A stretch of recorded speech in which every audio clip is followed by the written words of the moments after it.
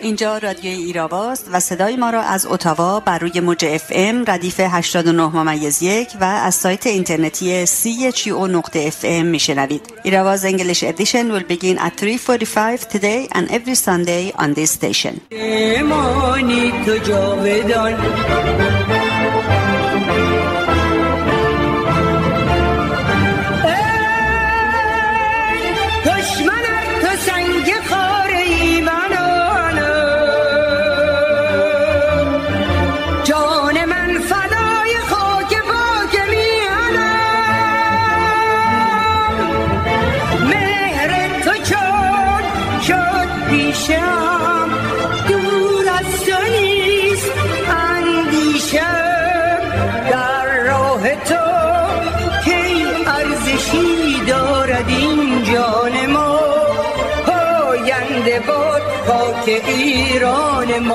اگر حقیقت را خفه کرده و در زیر زمین دفن کنید، باز هم رشد خواهد کرد و دارای چنان نیروی انفجارآمیزی خواهد شد که به هنگام انفجار هر چیزی را که در سر راهش باشد از میان خواهد برد.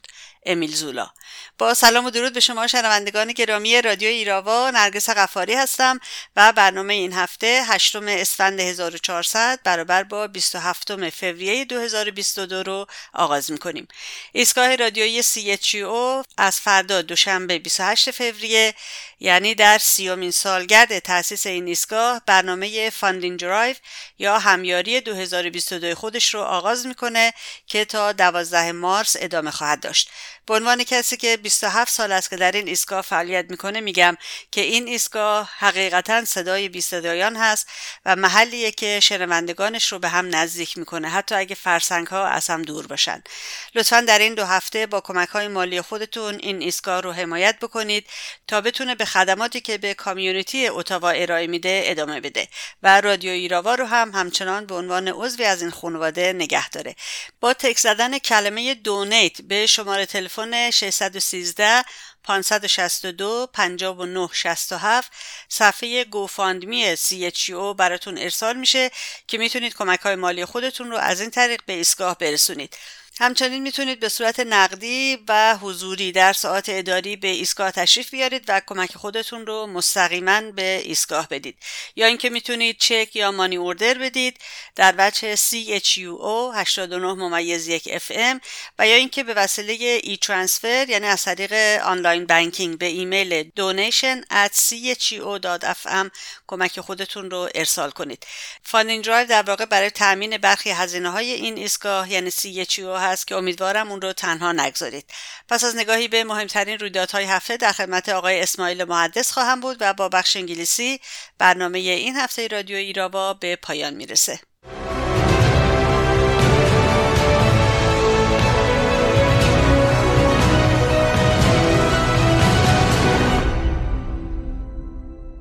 سازمان مجاهدین خلق ایران روز چهارشنبه 4 اسفند برابر با 23 فوریه اعلام کرد که آمار جانباختگان کرونا در 547 شهر ایران از 511,800 تن گذشته است. به نقل از سایت CTV نیوز تا روز پنجشنبه 24 فوریه از 3,269,969 کیس مثبت کرونا در کانادا 3,119,956 تن بهبود یافته و 36,377 تن دیگر فوت کردند. لازم به ذکر است که شهروندان ایالت کبک می توانند کیت تست خانگی کووید 19 را به طور مجانی از داروخانه ها تهیه کنند. در خبر دیگر از کانادا، کاروان آزادی که توسط رانندگان کامیون‌های بین‌مرزی 3 هفته تمام مرکز شهر اتاوا را اشغال کرده و خواستار لغو واکسیناسیون اجباری برای عبور از مرز بودند، روز چهارشنبه 23 فوریه اتاوا را ترک کردند. عملیات پلیس برای متفرق نمودن متحصنین 3 روز به طول انجامید و در نتیجه آن صدها تن دستگیر و یا متهم شدند. به گزارش رویتر روز پنجشنبه 24 فوریه برابر با 5 اسفند روسیه حملات همه‌جانبه هوایی، دریایی و زمینی علیه اوکراین را آغاز کرد. رئیس جمهور روسیه ولادیمیر پوتین در یک پیام تلویزیونی آغاز جنگ را در اولین ساعات پنجشنبه اعلام کرد و گفت که برای حفاظت از مردم از جمله شهروندان روسی که قربانی نسل‌کشی در اوکراین هستند دستور یک عملیات ویژه نظامی را صادر کرده است. وی گفت با این کار ما برای غیر نظامی کردن و نازی‌زدایی اوکراین تلاش خواهیم کرد. به گفته رویتر این حمله بزرگترین حمله یک کشور به خاک اروپا از جنگ جهانی دوم تاکنون میباشد. حمله روسیه به شکل زمینی از سه جبهه در شرق اوکراین، مرز بلاروس و شبه جزیره کریمه صورت گرفت. ستون‌های نظامی نیروهای روسیه در شرق و نیروی دریایی روسیه در سواحل جنوب اوکراین مستقر شدند. وزیر خارجه آلمان، رئیس جمهور فرانسه و نخست وزیر انگلستان این حملات را محکوم کردند. از سوی دیگر کاخ سفید روز سه‌شنبه 23 فوریه بیانیه جو بایدن رئیس جمهور این کشور را منتشر کرد که در آن دستور اجرایی بایدن در اولین دور تحریم‌ها علیه بانک‌ها و الیگارشی روسیه صادر شده است. بایدن گفت آماده است که مجازات‌های فراتر از تحریم‌های سال 2014 یعنی زمانی که روسیه شبه جزیره کریمه را به خاک خود منضم کرد علیه این کشور به کار گیرد. بنا به بیانیه نماینده عالی اتحادیه اروپا 23 فوریه برابر با 4 اسفند اتحادیه اروپا فهرست افراد و نهادهای درگیر در اقدامات تروریستی را بروز کرد و شماری از کشورهای اروپایی که هنوز عضو اتحادیه اروپا نیستند با این تصمیم همسو شدند. اسامی برخی افراد و نهادهای مرتبط با رژیم ایران در این لیست بدین شهر است: اسدالله اسدی تبعی ایران با پاسپورت دیپلماتیک رژیم ایران، سعید هاشمی مقدم رئیس بخش امنیت داخلی وزارت اطلاعات رژیم ایران، علی غلام شکوری تهران، عبدالرضا شهلایی کرمانشاه، حامد عبداللهی، منصور عرب سیار، حسن الحاج لبنانی، حسن عزالدین لبنانی، اداره امنیت داخلی وزارت اطلاعات و امنیت ایران، شاخه نظامی حزب الله و شورای جهاد و همه واحدهایی که به آن وابسته هستند و حماس شامل عزالدین القسام. نماینده عالی اتحادیه اروپا روز 23 فوریه طی بیانیه‌ای از کشورهای مشخص در اروپا خواست سیاست‌های خود در مورد انجام اقدامات مشخص برای مبارزه با تروریسم را با شورای اتحادیه اروپا همسو کنند. کشورهای نامبرده شده عبارتند از جمهوری مقدونیه شمالی، مونتنگرو، صربستان و آلبانی، بوسنی و هرزگوین، ایسلند، اوکراین و جمهوری ملداوی با این تصمیم همسو می‌شوند. آنها تضمین خواهند کرد که سیاست‌های ملی کشورشان با این تصمیم شورا منطبق باشد. خبرگزاری صدا و سیمای رژیم 5 اسفند خبر داد که روز چهارشنبه سایت وابسته به سازمان تبلیغات رژیم نوشته بود که تصمیم گیری برای محدود کردن اینترنت در ایران توسط رؤسای سه قوه در جلسه شورای عالی فضای مجازی صورت گرفته است. خبرگزاری رویتر 24 فوریه برابر با 5 اسفند گزارش داد که مذاکرات اتمی بین رژیم ایران و آمریکا به خط پایان نزدیک می شود و انتظار می رود که به زودی توافق جدیدی در مورد لغو تحریم ها در ازای کنترل های مجدد بر غنیسازی اورانیوم اعلام شود. از سوی دیگر خبرگزاری اسوسییتد پرس روز 23 فوریه خبر داده بود که نفتالی بنت نخست وزیر اسرائیل با تکرار تهدید خود مبنی بر اینکه اسرائیل به این توافق پایبند نیست و در صورت لزوم آماده حمله به رژیم ایران است گفت توافق نوظهور همانطور که به نظر میرسد بسیار محتمل است که یک خاورمیانه خشن‌تر و بی‌ثبات‌تر ایجاد کند. چند خبر از سایت کمیسیون زنان شورای ملی مقاومت ایران. روز چهارشنبه 4 اسفند زندانی سیاسی یاسمن آریانی توسط تعدادی از زندانیان جرایم عمومی مورد ضرب شدید قرار گرفت. یک منبع مطلع از داخل زندان خبر داد که به تازگی امتیازات ناچیزی که به دلیل شرکت در فعالیت‌های فرهنگی زندان از جمله کتابخانه و تئاتر به زندانیان تعلق می‌گیرد به دلیل اینکه خانم آریانی زندانی سیاسی است از او سلب شده است. و نسبت به این موضوع اعتراض کرده و قصد ملاقات با رئیس بند را داشت که به دست چند تن از زنان زندانی عادی مورد ضرب شدید قرار می‌گیرد. فرزانه انصاریفر پس از بازداشت پدر و برادرش در تاریخ 2 اسفند در دادستانی بهبهان مورد ضرب شتم نیروهای امنیتی رژیم قرار گرفت.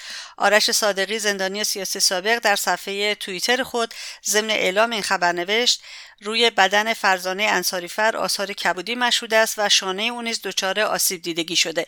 فرزانه انصاریفر خواهر فرزاد انصاریفر از شهیدان قیام آبان 1398 است. طی یک روز 2 خبر زنکشی دیگر در فضای مجازی منتشر شد. روز جمعه 29 بهمن سال جاری یک زن جوان به نام فاطمه صامتی 22 ساله اهل کرمانشاه توسط شوهرش با چاقو و تبر به قتل رسید.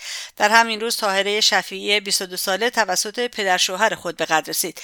بنابر گزارشات کاربران اینترنتی این زن با همسرش مدت‌ها اختلاف داشته، اما علت اصلی قتل او هنوز مشخص نیست. خانواده شوهرش به او گفتند این زن را بکش، ما دیه‌اش را می‌دهیم. طاهر شفیعی نیز در یکی از روستاهای بخش حلیلان در استان ایلام در همین تاریخ و به دلیل اختلافات خانوادگی به قتل رسید. پخش شعارهای مرگ بر خامنه‌ای و درود بر رجوی در شهرهای مختلف کشور همچنان ادامه دارد. پنجشنبه شب 5 اسفند در خیابان‌های رودکی تهران و 17 شهریور مشهد این دو شعار به اضافه رئیسی جلاد 67ی، نه تاج و نه عمامه آخوند کارش تمامه، مرگ بر عصر ولایت فقیه و بخشی از سخنرانی‌های مریم و مسعود رجوی پخش شدند. چند خبر اعتراضی. روز پنجشنبه 5 اسفند کارگران اعتصابی پتروشیمی آبادان نسبت به عدم دریافت حق و حقوق خود، غارت شدگان بورس در برابر مجلس رژیم، معلمین حق و تدریسی در برابر مجلس رژیم، روز چهارشنبه 4 اسفند شماری از نیروهای تازه استخدامی پتروشیمی تبریز نسبت به عقد تعهدنامه و سفته، کارکنان مخابرات منطقه اردبیل، اعضای تعاونی منتسب به شهرداری گلستان، غارت شدگان شرکت بادران ارز کینگیمانی مشهد و روز سه‌شنبه 3 اسفند هیئت علمی وزارت عطف یعنی علوم تحقیقات و فناوری دانشگاه تبریز تجمعات اعتراضی برپا کردند. و آخرین خبر، به گفته سایت کردپا، رژیم روز چهارشنبه 4 اسفند یک زندانی به نام فرشاد فرزی را در زندان ایلام اعدام کرد. وی 30 ساله بود و از 8 سال پیش در زندان به سر می‌برد.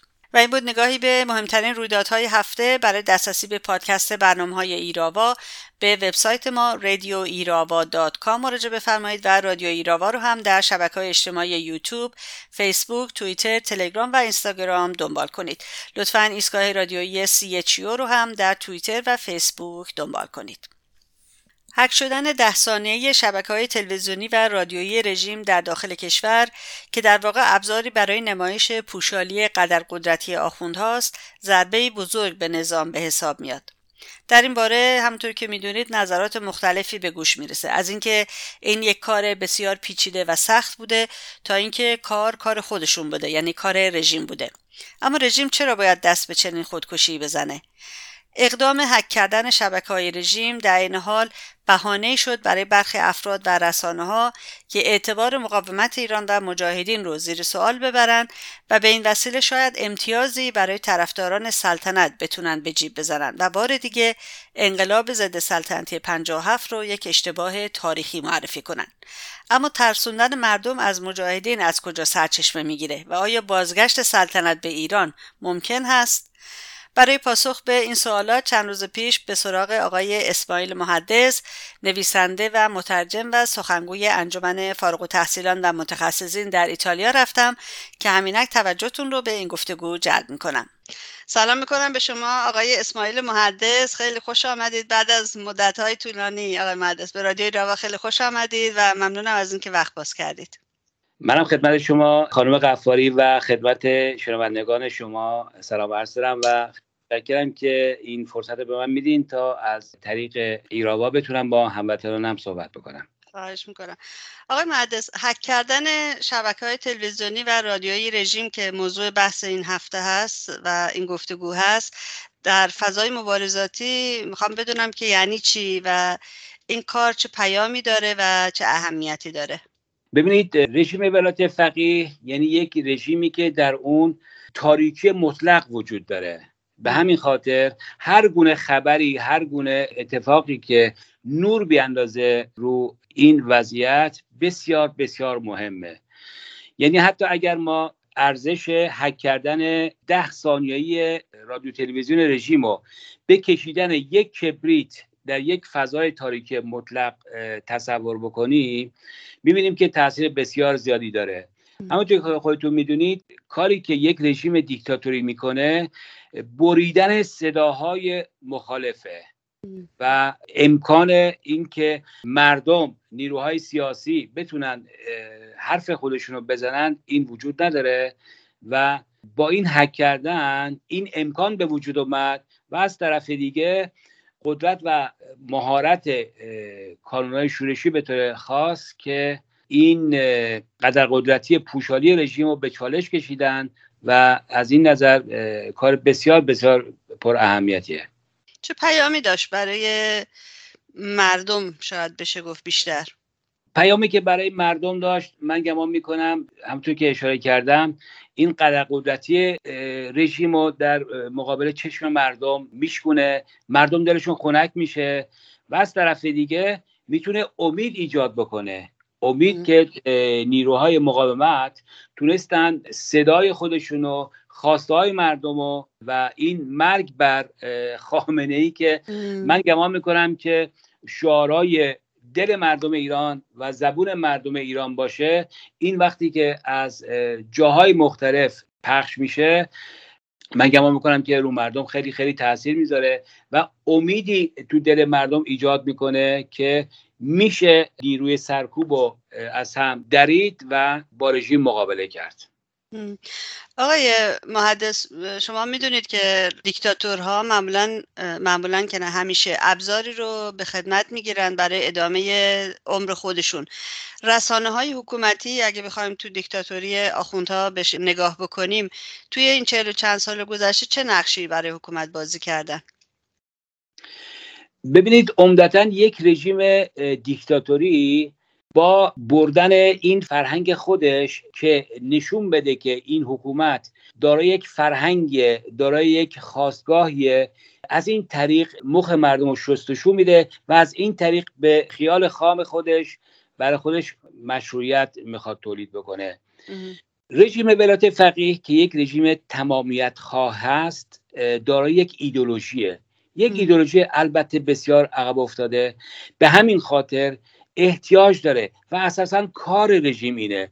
کما اینکه اگر به رادیو تلویزیونایی که مستقیم به خود رژیم وصلن، چه در داخل ایران چه در خارج ایران، واقعا بیش از 100 تا 200 تاست. به همین خاطر تبلیغات، پروپاگاندا برای رژیم آخوندی بسیار بسیار مهمه و از طرف دیگه من گمان میکنم بیشترین موضوعی که خود آخوندها در حوزه‌های علمیه یاد میگیرن همین روزخونی و همین تبلیغات و همین پروپاگاندایی که اینا انجام میدن و در حقیقت اون چیزی که وجود نداره، اون بهشتی که اینا فکر میکنن ازش صحبت میکنن که در حقیقت جهنمی که درست کردن، با صحبت از بهشتی که در خیال خام خودشون وجود داره اینو میخوان به خورد مردم بدن.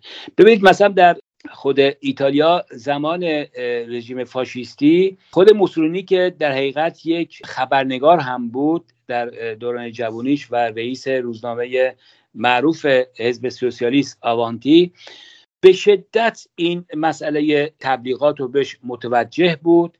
حتی فیلم های بسیار زیادی می ساختن. یعنی اگر ما ابعاد کارهای تبلیغاتی که رژیم فاشیستی در ایتالیا میکرد و با وسایل اون روز بخوایم در نظر بگیریم، بسیار بسیار رو مسئله تبلیغات اهمیت میداد. بنابراین من گمان میکنم که تبلیغات و پروپاگاندا رو از رژیم جمهوری اسلامی بگیرین، همه چیزش مخصوصا امروز این تبلیغات برای اذهان افرادی که هنوز به هر دلیلی به رژیم نزدیک هستن رو ما تاثیر داره و من گمان میکنم تا روز آخری که این رژیم بر سر کار باشه دست از این تبلیغات بر نخواهد داشت.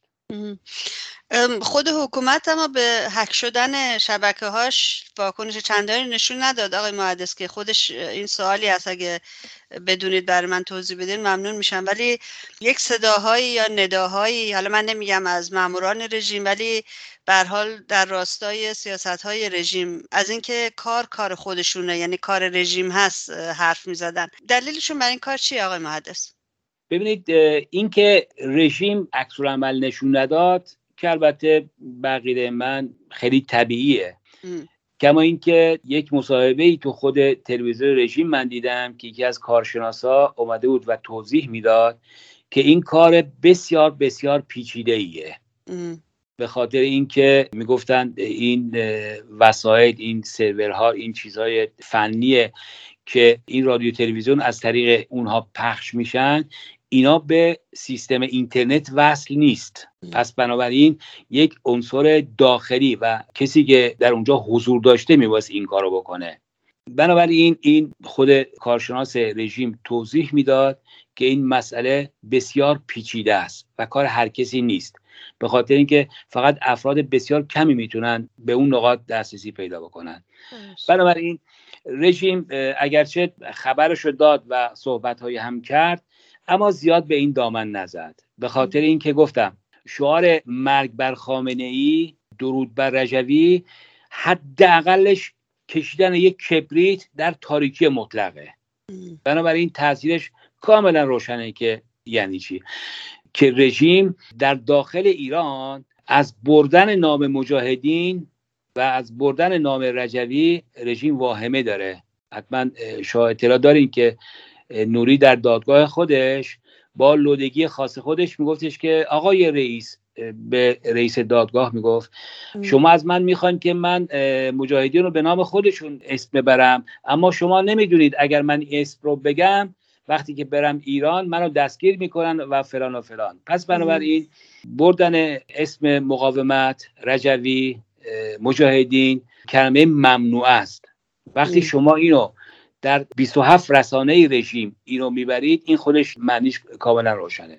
بنابراین این که ما این فرض رو بگیریم که کار خود رژیمه و رژیم این خودزنی رو کرد، به عقیده من بسیار بسیار بعیده، به خاطر اینکه گفتم تأثیر بسیار زیادی که میذاره، رژیم حاضر نیستش که این خودزنی رو بکنه. اما کسانی بودن که اومدن و گفتن که این کار خود رژیمه و تحلیل مسخرهشون هم اینه که چون رژیم در بحرانه و در بحران سرنگونی قرار گرفته، این عمل رو انجام داده که قدرت مجاهدین رو نشون بده و بگه که اگر ما در آستانه سرنگونی هستیم، اگر سرنگون بشیم، مجاهدین میان که از ما بدترن. که من فکر میکنم که کسی که این حرفو میزنه، البته بعید میدونم که این حرفو اتفاقی و از رو ناآگاهی زده باشه، یعنی من به صداقت کسی که این تحلیلو میده اساسا شک دارم. خب حالا سوال بعدی منم همین است آقای محدث، چه دلیلی وجود داره یا دلایلی که بگن مجاهدین از آخوندها بدتره و اصولا این طرز فکر از کجا سرچشمه گرفته و چرا مردم رو از مجاهدین میترسونن؟ ببینید، اولندش که این که چرا این حرفو میزنن میتونه 2 تا منشأ داشته باشه. یه منشأ که خود رژیم پشت بردن این حرف باشه که این چیزی که دارم میگم میتونه در تضاد با حرف قبلی باشه، اما اینطور نیست. میتونه که این حرف رژیم باشه از دهان کسان دیگه‌ای که در خارج هستن، این حرفو میزنن که شک ایجاد بکنن که بالاخره کی بوده؟ مجاهدین بودن یا خود رژیم بوده؟ این خود ایجاد شک باعث میشه که مثلا از تاثیر این عمل بسیار بسیار پیچیده کم بکنه. اما تحلیل دیگه هم اینه که کسایی که این حرفو میزنن که کار خود رژیم بوده و میخواد نشون بده که اگر ما بریم مجاهدین میان که از ما بدترن. ببینید، ما در صحنه سیاسی ایران به طور جدی یک آلترناتیو داریم. ما از این حرف خوشمون بیاد یا خوشمون نیاد. من به عنوان یک نظاره‌گر سیاسی وقتی نگاه میکنم نیروهای دیگه، من برنامه‌ای، طرحی برای سرنگونی، برای مقابله جدی امروز با رژیمی که در ایران بر سر کاره نمیبینم.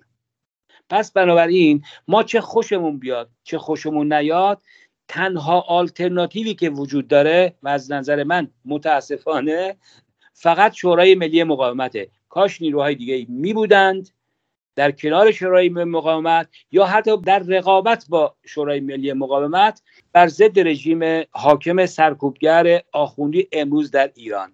چون وجود نداره همچین نیرویی، چون تنها آلترناتیو شورای ملی مقاومت و مجاهدین هستند، با گفتن این حرف ها میخوان این مقاومت رو روش شن بپاشن، ضعیف بکنن و در نتیجه سودش به جیب رژیم ولایت فقیه میره. این موضوع.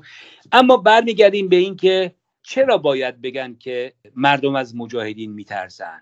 ببینید، من مثلا مردم که هیچ وقت نگفتن ما میترسیم یا نمیترسیم، مردم رو میترسونن از مجاهدین. بله، ببینید، حرف ایناست، حرف این کسایی که میگن که اینو رژیم گذاشته که میخواد مردم بترسونه، حرفشون اینه که مردم از مجاهدین میترسن به خاطر که مجاهدین ایدئولوژی دارن، به خاطر که مجاهدین مسلمونن و حرفای در این ردیف. ببینید، وقتی به کارنامه 55 ساله مجاهدین نگاه میکنیم چند تا چیز میبینیم. مشخصا این که اینا در طول این 55 سال مبارزه کردن برای آزادی. من میتونم با شیوه مبارزهشون موافق نباشم، من میتونم با ایدئولوژی این سازمان موافق نباشم، اما من به عنوان یک شهروند، به عنوان یک ایرانی، زمانی میتونم یک نیرو رو مورد سنجش قرار بدم که این نیرو در حکومت باشه و حکومت کرده باشه. به خاطری که تا زمانی که من تو اپوزیسیون هستم، دارم مقاومت میکنم برای آزادی، من به غیر از اینکه با نیروی سرکوبگر حاکم، چه رژیم شاه چه رژیم خمینی، من کاری به غیر از مبارزه نکردم. و این مبارزه‌ای که اینها میکنن هیچ بدی یا ضرری برای مردم نداره. صحبت استفادهشو نمیکنم الان.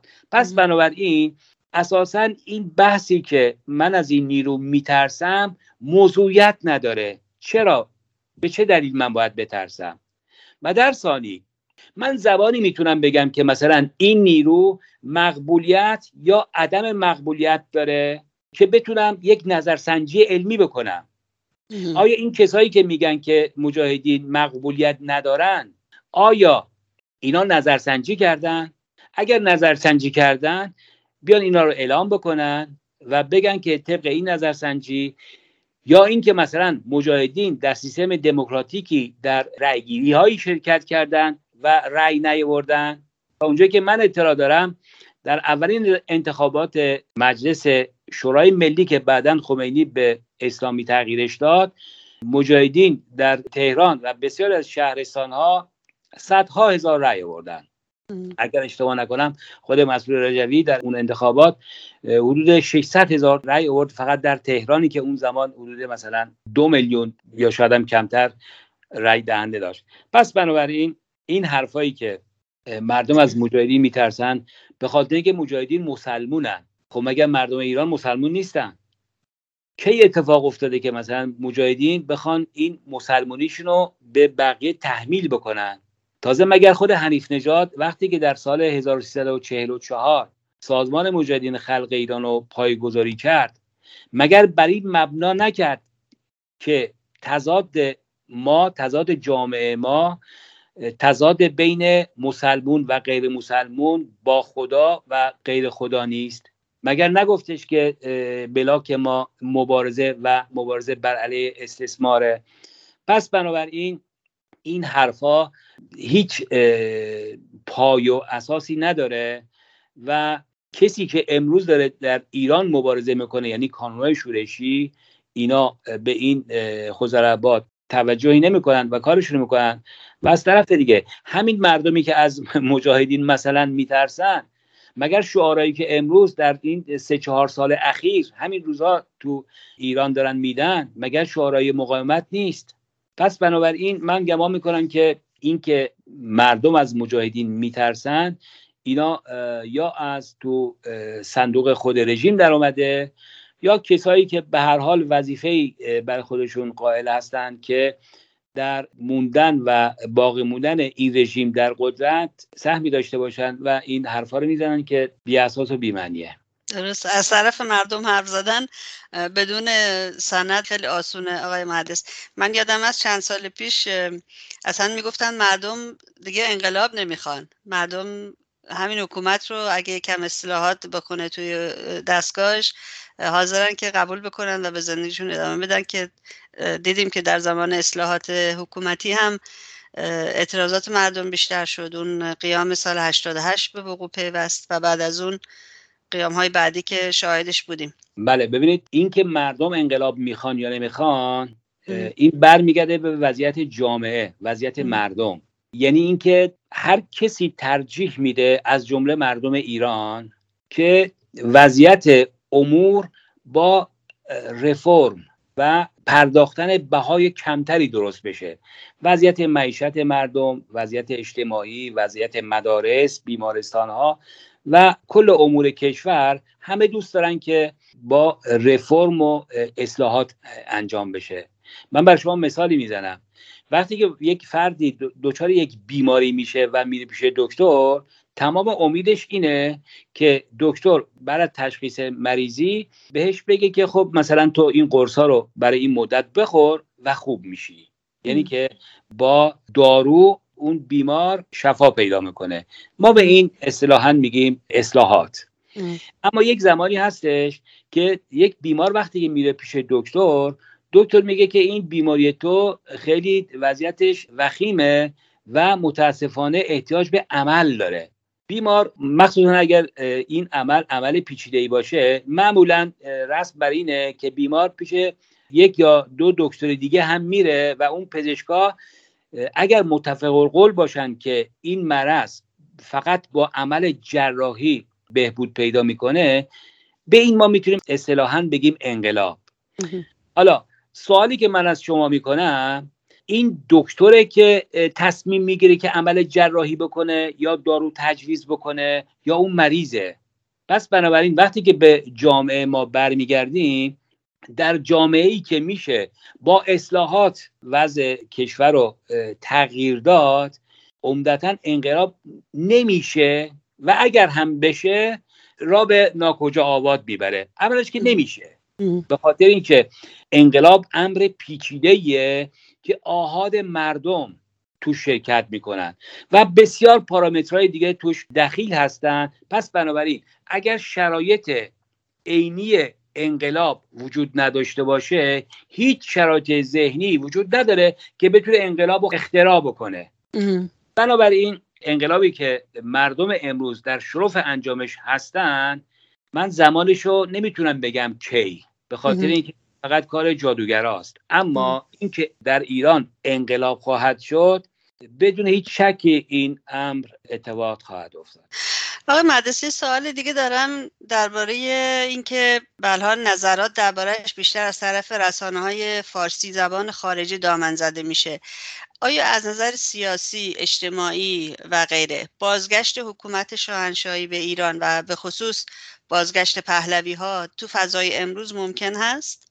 والا تا به حال هیچ جا این اتفاق نیفتاده که مثلا یک حکومتی رو سرنگون بکنن، مخصوصا حکومت‌های سلطنتی که در قرن 18 و 19 یواش یواش سرنگون شدن، اینا دوباره برگردن، مثلا فرانسه، مثلا کشورهای همسایه خودمون، عراق و افغانستان. ببینید مثلا افغانستان بعد از سرنگونی طالبان در سال 80 و 2001 و 2 خیلی سعی کردن اون ظاهرشاه، شاه پیر و مریضی که هم اینجا بود، اینا ببرن به عنوان نماد همبستگی اون کشور، سعی بکنن که اونو به اریکه قدرت بنشونن. اما این اتفاق نیفتاد.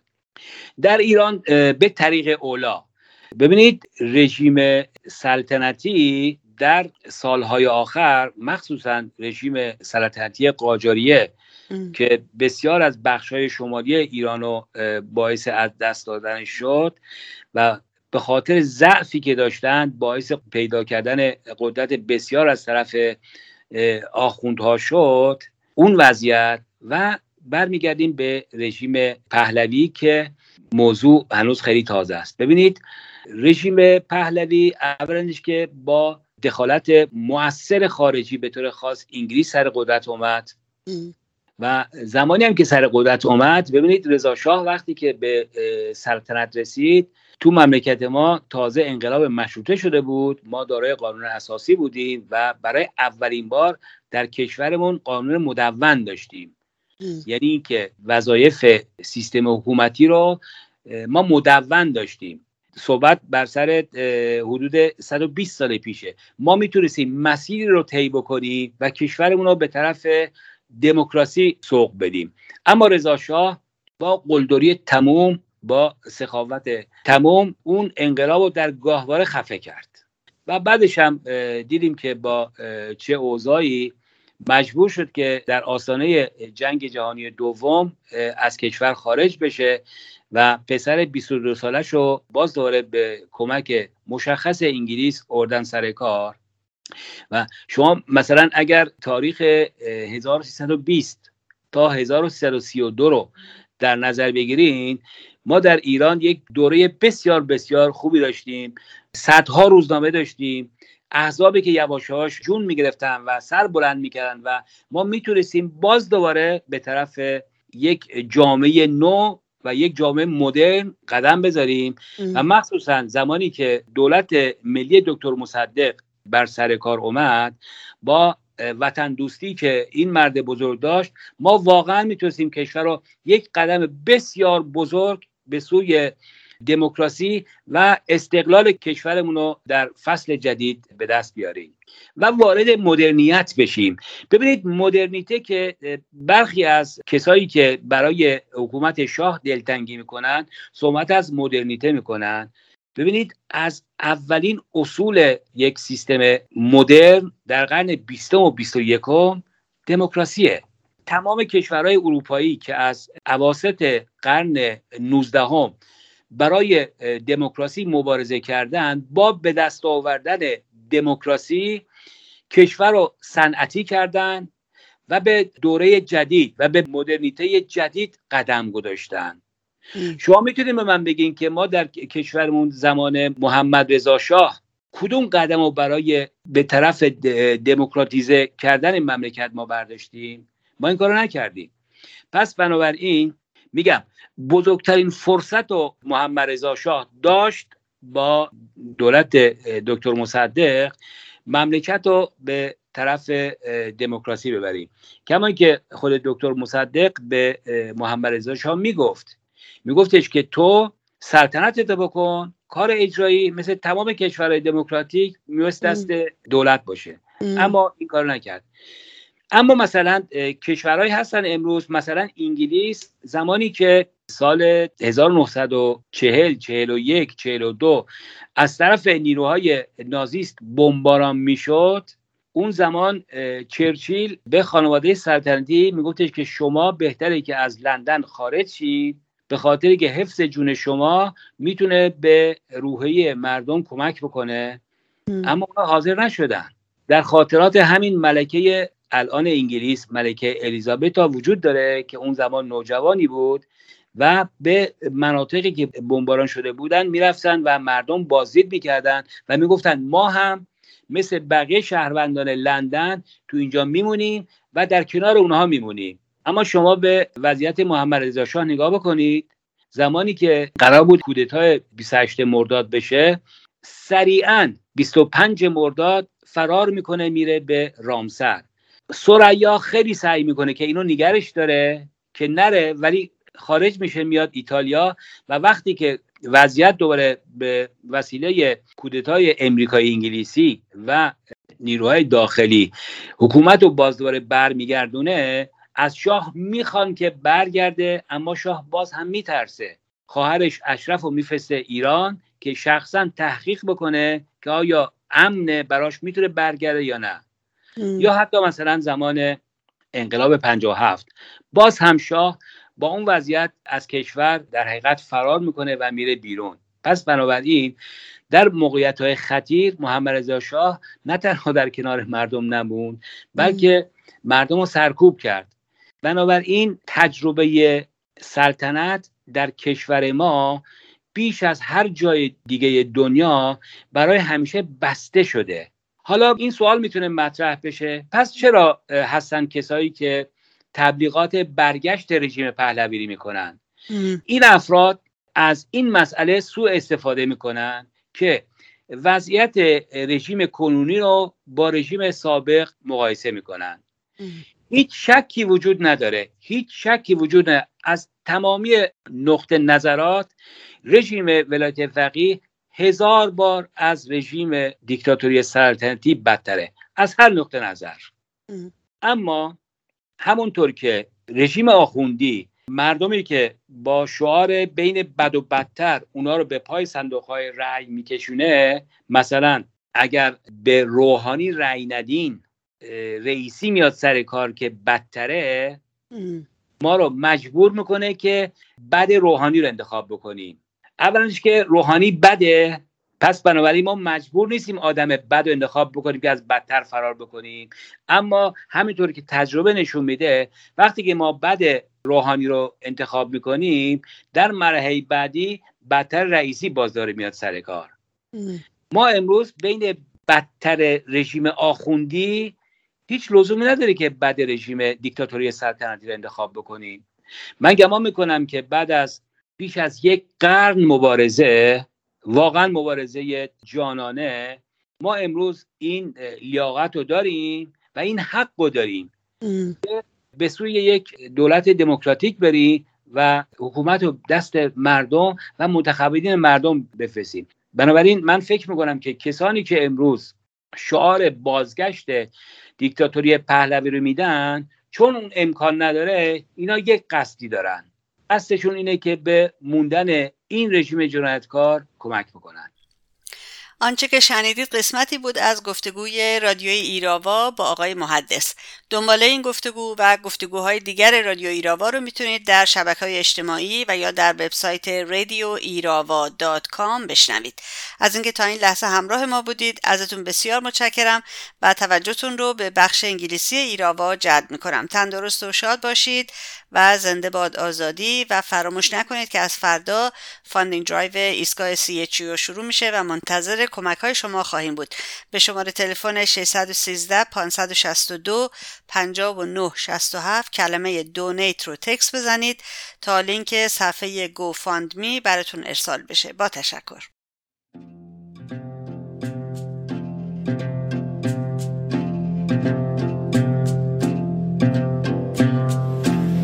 جوونای قلعه روز نوالم ریز آواز گشادر بال و پرها همه صدای پروان لیل و شمشیر نقره کن شیر بیش زار شیر بیقراره لیل و شمشیر نقره کن شیر بیش زار شیر بیقراره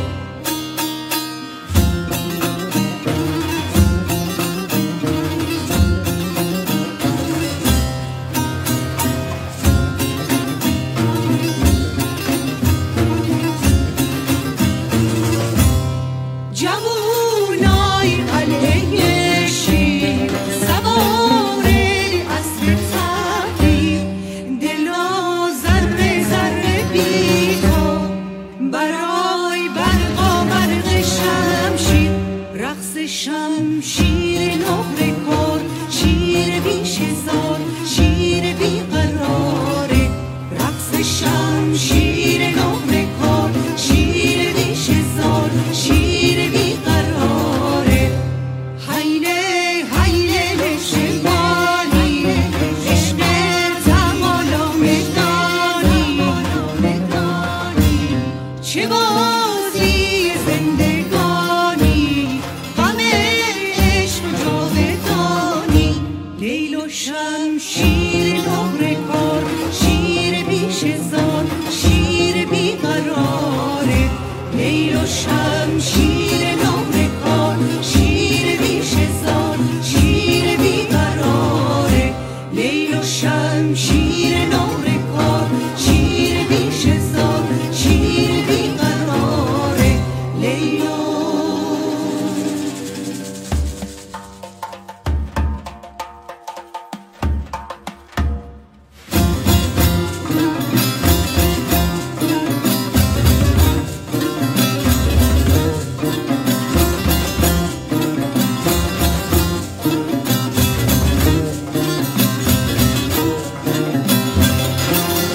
قناری جون بهارم ای یار گل من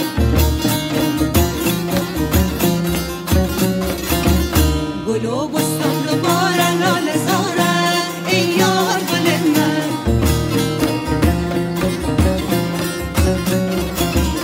گل نرگس شکوفه زد دوباره خدا یار گل من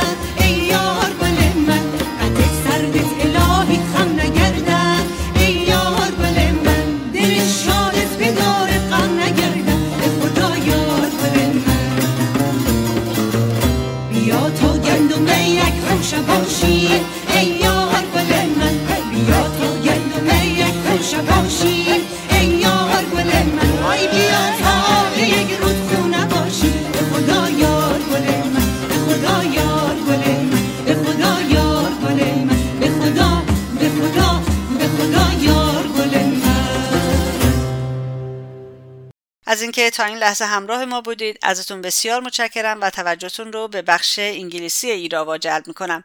تندرست و شاد باشید و زنده باد آزادی و فراموش نکنید که از فردا فاندینگ درایو ایستگاه CHUO شروع میشه و منتظر کمک های شما خواهیم بود.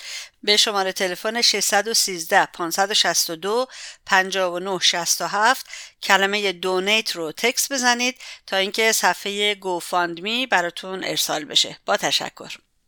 Good afternoon, my name is Narges Ghaffari and you're listening to Radio Irava on CHUO 89.1 FM and CHUO.FM in Ottawa. Today is February 27, 2022. Starting tomorrow, February 28, CHUO on its 30th anniversary will launch its 2022 funding drive, which will last until March 12.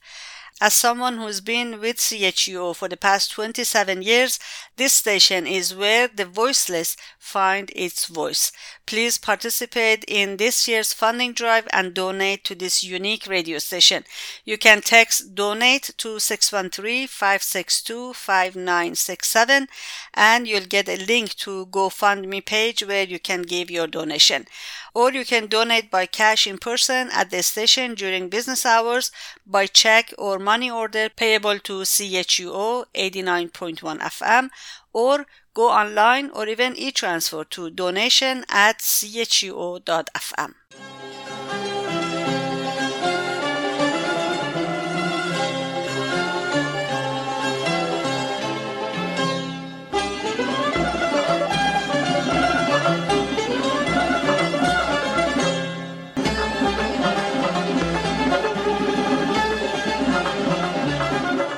Over 511,800 people have died of the novel coronavirus in 547 cities across Iran, according to reports tallied by the Iranian opposition People's Mujahideen Organization of Iran, PMOIMEK, as of Wednesday, February 23rd. Several ordinary prisoners beat political prisoner Yasaman Aryani on Wednesday, February 23rd. A well-informed source inside the prison reported that Ms. Aryani has recently been deprived of the small privileges granted to prisoners for participating in the prison's cultural activities, including the library and the theater. She objected to this and intended to meet with the head of the ward, but was beaten by several ordinary female prisoners. After her father and brother's arrest, the regime security forces barred Farzaneh Ansarifer on February 21st in the Behbahan prosecutor's office. Former political prisoner Arash Sadeghi tweeted that Farzaneh Ansarifer's body was visibly bruised and she had been hurt in the shoulder. Farzaneh is the sister of Farzad Ansarifer, who was killed by security forces during the November 2019 uprising in Behbahan, Iran. She's been arrested and harassed several times for seeking justice for her slain brother. On Friday, February 19, Fatemeh Sameti's husband stabbed her to death using a knife and an axe. On the same day, Taraneh Shafi'i, 22, was murdered by her father-in-law. Social media user says Fatemeh had long-time differences with her husband, but the actual motive for the murder is not clear. Her husband's family told him to kill Fatemeh and they would pay for the blood money. Tahir Shafi'i, 22, was also murdered in one of Halilan country villages in the western Iranian province of Ilam. The reason for the murder has been announced as family differences again. For more news regarding Iran, please visit radioirava.com or go to CHUO and follow the links to our website. And this is it for this edition of Radio Irava. Thank you very much for tuning in. We'll be here next Sunday at 3 p.m. our local time right here on CHUO.FM or CHUO 89.1 FM. Till then, goodbye and bedrood, and as always, long live freedom, and please stay safe. And don't forget, tomorrow is the first day of CHUO's 2022 funding drive. Please text donate to 613-562-5967 and you'll get a link to GoFundMe page where you can give your donations. Thank you very much in advance and have a great day.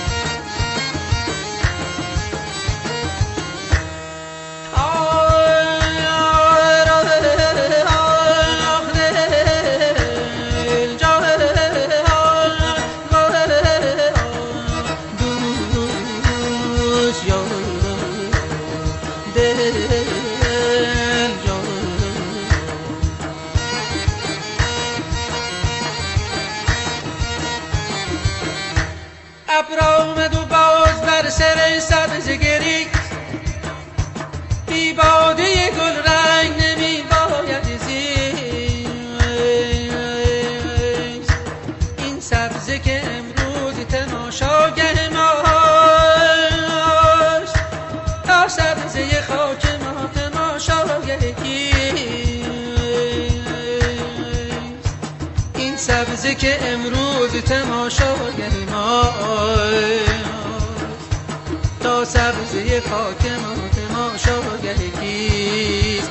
امان دل من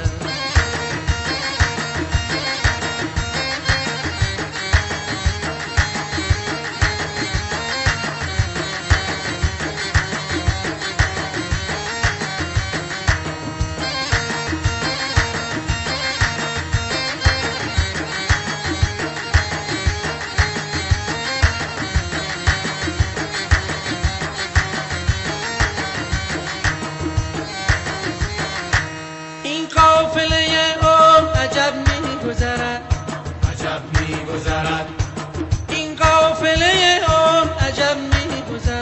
من دریاب نمی که با طرب می‌گذرد. ساقی غم فردای حریفان چه خوری، بیشار پیاله را که شب می‌گذرد. ساقی غم فردای حریفان چه خوری، بیشار پیاله را که شب می‌گذرد. امان امان امان امان یا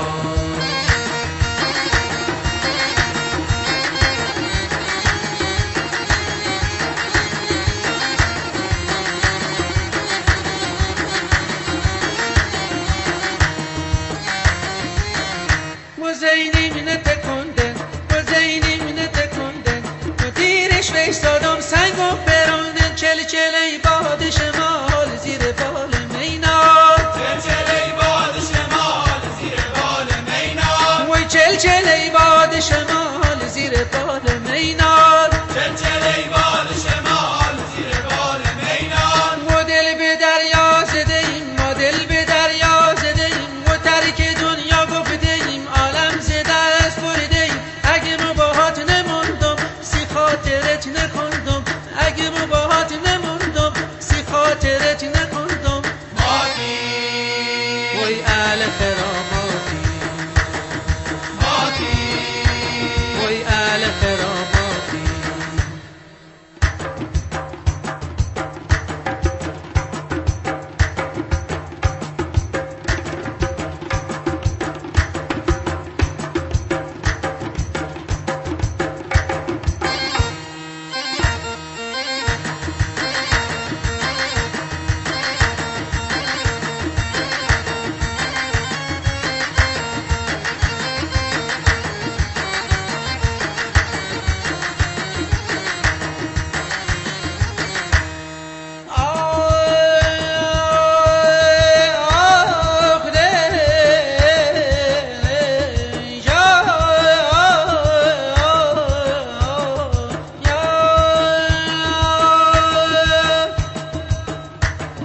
چرخ و فلک خرابی از کینه توست، بیدادگری شیوه دیرینه توست.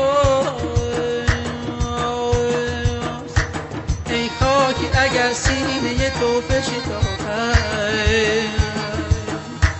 بس گوهر قیمتی که در سینه تو، سینه تو.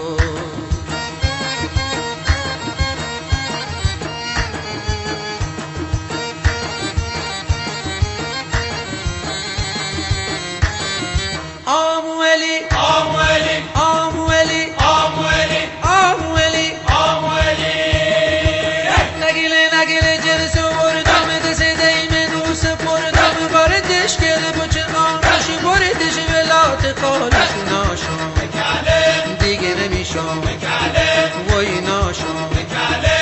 نگیله نگیله جرس بردم دست دیم روس بردم، باردش گله بچه آنشی بردش ولات خالش ناشم دیگه نمیشم وای وای وای وای وای وای.